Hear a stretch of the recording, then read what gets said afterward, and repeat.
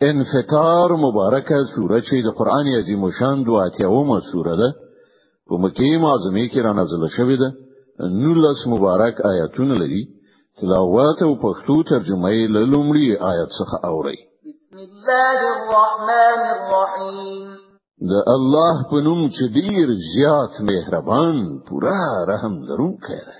اذا السماء انفطرت وإذا الكواكب انتثرت وإذا البحار فجرت وإذا القبور بعثرت علمت نفس ما قدمت وأخرت. کله چې اسمان چیرې شي او کله چې ستوري خواره وارش او کله چې سمندرونه ګډ شي یو له بل او ټول یو سمندر شي او کله چې قبرونه پرانستل شي په دغه وخت کې به هر څوک پوهیږي چې څه د مخاستولي او څه پرېږي. يا أيها الإنسان ما غرك بربك الكريم الذي خلقك فسواك فعدلك في أي صورة ما شاء ركبك. انسان څه شي ته د خپل د کرم خاوند پروردگار باندې په غولونه کې واچولې.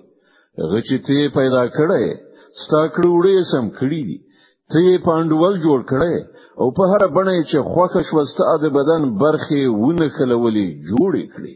كلا بل تكذبون بالدين وإن عليكم لحافظين كراما كاتبين يعلمون ما تفعلون. هیڅ کله نه بلکې اصلي خبره دا ده چې تاسو د جزا او سزا ورځ دروغ غنئ. په داسې حال کې چې پر تاسو باندې ساعتونکي ټاکلي دي. داسې عزتمند لیکونکي چې تاسو په هر هغه عمل چې تاسو کوي پوهیږي.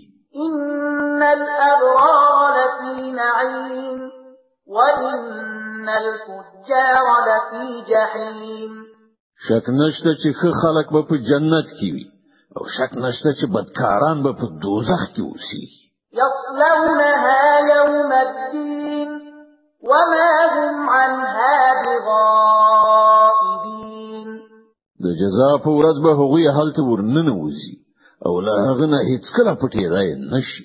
وما أدراك ما يوم الدين ثم ما أدراك ما يوم الدين. او ته څه پوهیږي چې هغه د جزا ورځ څه ده؟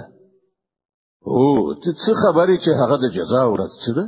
يوم لا تملك نفس لنفس شيئا والأمر يومئذ لله. دا هغه ورځ ده چې هیڅ چا لپاره د هیڅ شي کولو د هیڅ چا وس نه وي. د هغې ورځې فیصله په ټوله معنا یوازې د الله په واک کې وي.